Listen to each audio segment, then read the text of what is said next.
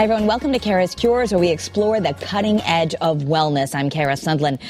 And so where are we right now in the pandemic? And when could it actually end? What about this new stealth Omicron variant? Lots of questions. My guest has answers. He is infectious disease specialist, Dr. Ulysses Wu at Hartford Healthcare, who is assistant director of infectious disease and chief epidemiologist. Welcome, doctor. Thanks for having me back. Let me first ask you about this new variant that people are reading about today called the stealth Omicron variant. What is the latest? Do we need to worry about that? Well, first of all, we shouldn't call it a new variant. So it's not really a new variant. It is just a subtype of the Omicron variant. So all of the variants and all of the COVIDs, they've all had their different subtypes. Even Delta had, at least a dozen subtypes that were classified. But we just reported it up to its parent's designation, which was Delta. And Omicron is the same. So with regards to the quote-unquote stealth subtype, the worry is that it may be able to evade detection in some of the laboratory tests. So we still like to rely on PCR as our gold standard. And I think we still need to know a little bit more about this variant, whether or not the other tests can be affected by this variant. But that's from a public health standpoint. From a clinical standpoint, it doesn't change anything that we're going to do. It still behaves the same as Omicron, as the other Omicron variants. We're still going to treat it the same. We're still going to take the same precautions. Vaccines and boosters are still part of the fight, regardless of what it is. And that was the same for Omicron, no matter what variant, as well as Delta, as well as Alpha and Beta. So we have not changed how we approach these diseases. The stealth name, the stealth Omicron, is because it might not be as detectable. Do you mean more in that, so many of us are using the at-home rapid test. Is that the fear that you might really have COVID, but it's not showing up, at least with that variant? Well, it's not necessarily a fear. I think right now there still needs to be a lot that needs to be studied about it, but certainly it is a possibility. But we worried about that with Omicron itself, and we worried about that with Delta. So with every variance that happens out there still remains a lot to be studied. And we worried about it with Alpha and Beta and Gamma and all of them. So it's something that needs to be studied, but it's a possibility. Okay. And are we nearing the end of the surge or the pandemic? Where are we in a broad view? So I think we need to look at a micro view right now. So this current wave, we are certainly on the downtrend when it comes to this current wave, but it really depends what marker that you're following. So are you following case positivity, which was up maybe just a little bit yesterday? Or are you following cases? Are you following hospitalizations? Are you following deaths or ICU stays? So these are all things that all have different answers, but for the most part, there is a downward trend for all of these variables.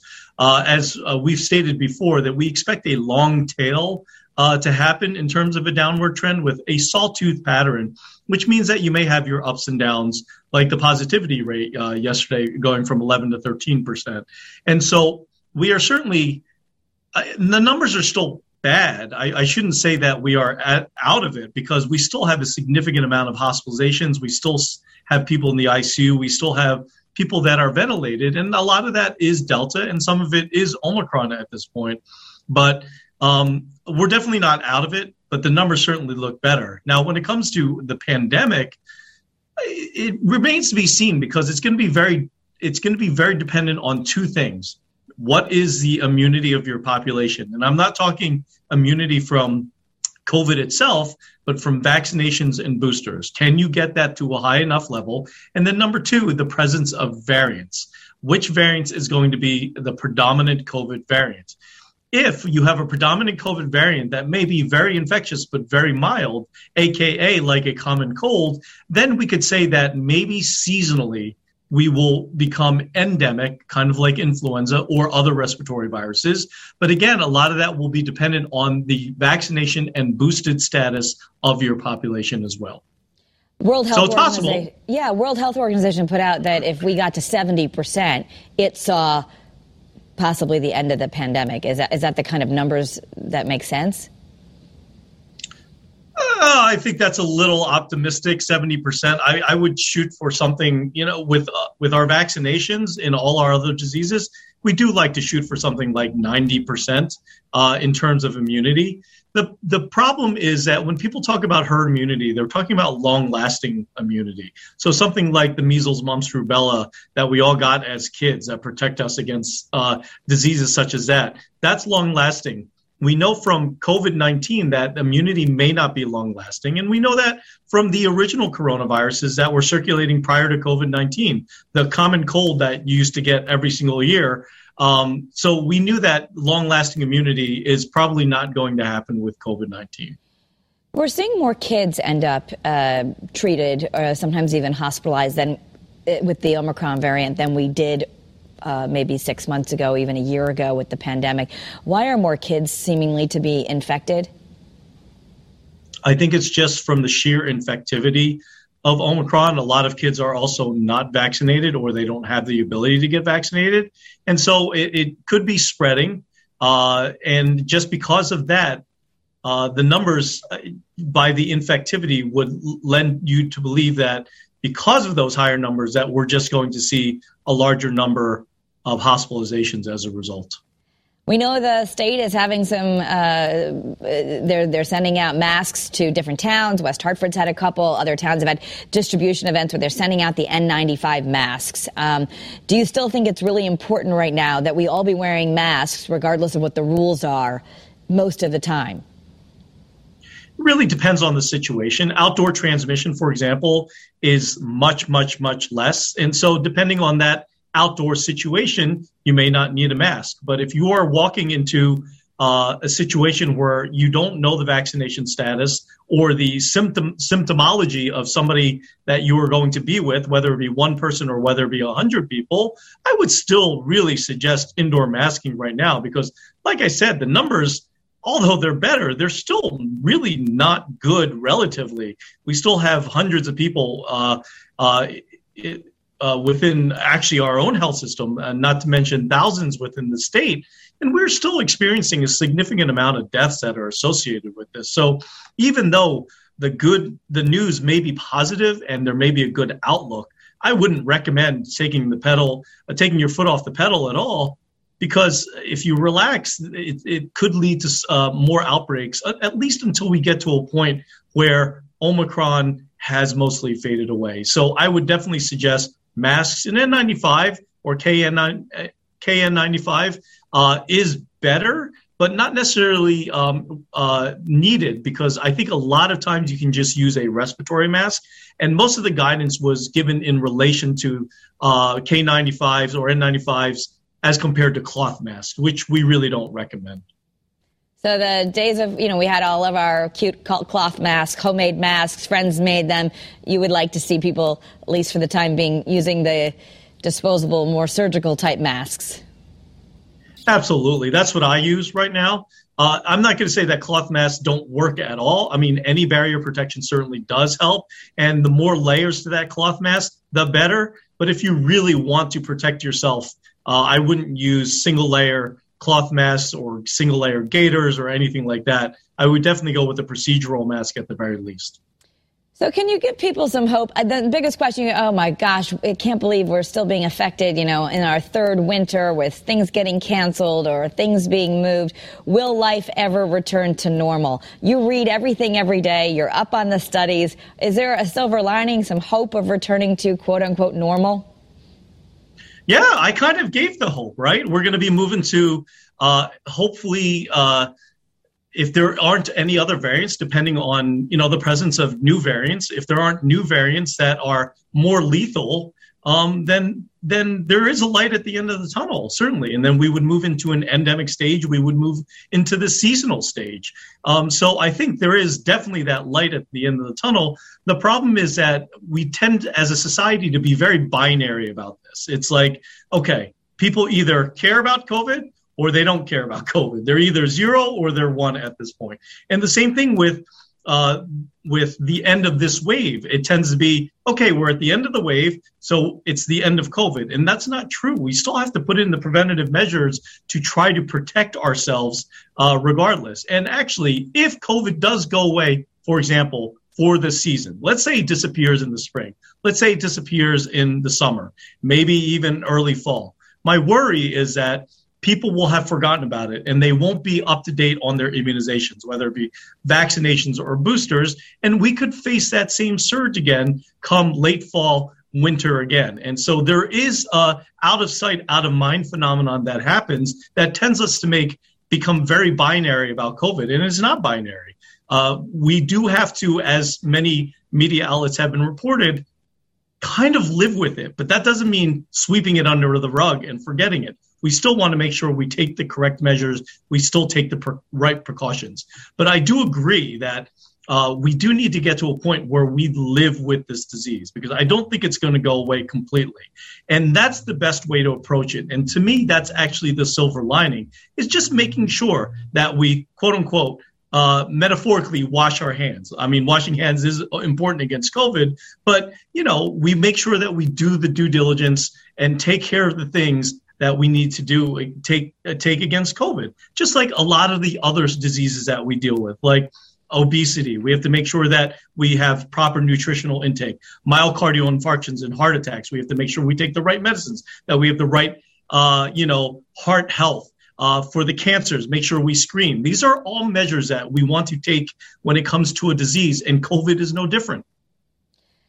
We've been hearing about a new vaccine that both Pfizer and Moderna are working on that would affect the Omicron variant, although I know the encouragement is if you're not up to date with your vaccines yet or haven't got boosted, just get these and you're protected. Can you shed some light on where we're at with a new vaccine, and is it fine to just get the ones we have?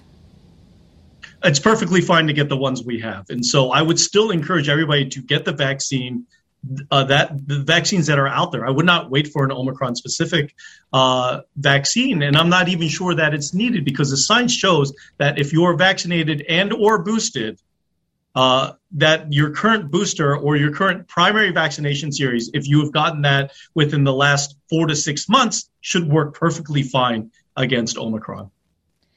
And same thing with kids. What's the latest on little ones? And I know at least the younger ones are able to get boosters. You recommend people do that? Yes, absolutely. And we have to remember what is the primary purpose of the vaccine. And a lot of this was mistaken in the sense that we thought vaccines, well, not we, but it was perpetuated that vaccines were meant to prevent getting COVID. It does help prevent you from getting COVID, but the primary purpose of the vaccines, if you remember from the original studies, was to figure out, did it keep people out of the hospital? Did it keep people from getting ventilated? Did it keep people from dying? That's the purpose of the vaccines. And so nowadays you read, oh my goodness, well, they're vaccinated and they boosted and they still got COVID.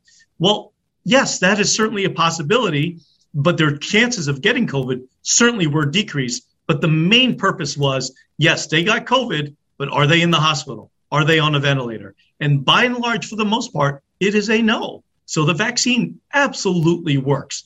The issue is, what is it working for? Is it to prevent COVID, which it does to a certain extent, or is it to keep you from getting really sick, which it really does help? I saw a study recently that said the most protected were actually people who had COVID before vaccines were available and then got vaccines after. Care to chime in on that? I know we all want to be some level of protection, but if you actually had the real COVID and then got vaccinated, are you even more protected? Yes, you actually are more protected. And that's the variability that you get in protection when you've had natural immunity and that you've had vaccine immunity as well. And they even talk about that, actually mix and matching the vaccines as well. Maybe you got J&J, then you get Moderna, or you got Pfizer, then you get Moderna, whatever it may be. But the second one that you get, whether it be you got the vaccine first, then got COVID, or vice versa, it does make you, I've heard the term super immune. I don't know if that's the exact correct term, but yes, it does make you develop an immunity that would be more varied and long lasting as compared to just having the illness itself or the vaccine itself. So if you have gotten COVID, you still definitely should get the vaccine, especially if you got Delta. You may not be protected necessarily against Omicron, so you should get that vaccine. Yeah. And final question, people more than ever over the holiday season, we saw more people get COVID now than we ever had. I mean, people knew, way in the beginning the percentages were lower, but now it was like, oh, everyone got it, or my friend had it, or my relatives had it, or everyone. But yet there were situations where, you were very close to someone in the car, or even, a spouse, where the spouse got COVID and the other one who'd slept in the same bed for a week did not, especially if they were vaccinated. Is it just, have we learned anything more about why some people get it and some people are like, I never tested positive and didn't have a symptom?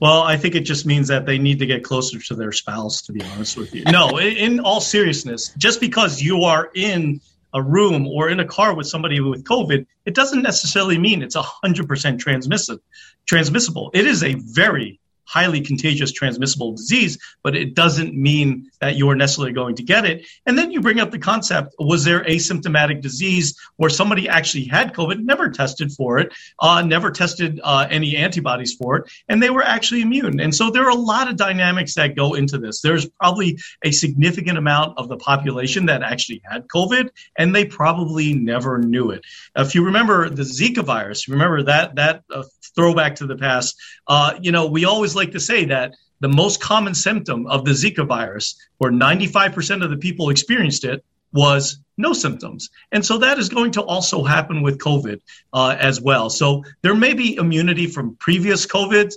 exposures or illness that they actually had, or they just didn't get it, even though they were in the same car. Okay. Well, there's where we're at right now. Dr. Ulysses Wu, Hartford Healthcare, expert in infectious disease. Thank you so much for bringing us up to date, and we'll keep our fingers crossed that we continue on this downward trend. Thank you for having me. And you can watch more of the Kara's Cures right here on the Channel 3 app. Just go under Kara's Cures. Lots of interviews on the cutting edge of wellness. You can also follow me on social media at Kara Sundlun. I post them there. Have a great day. Be well.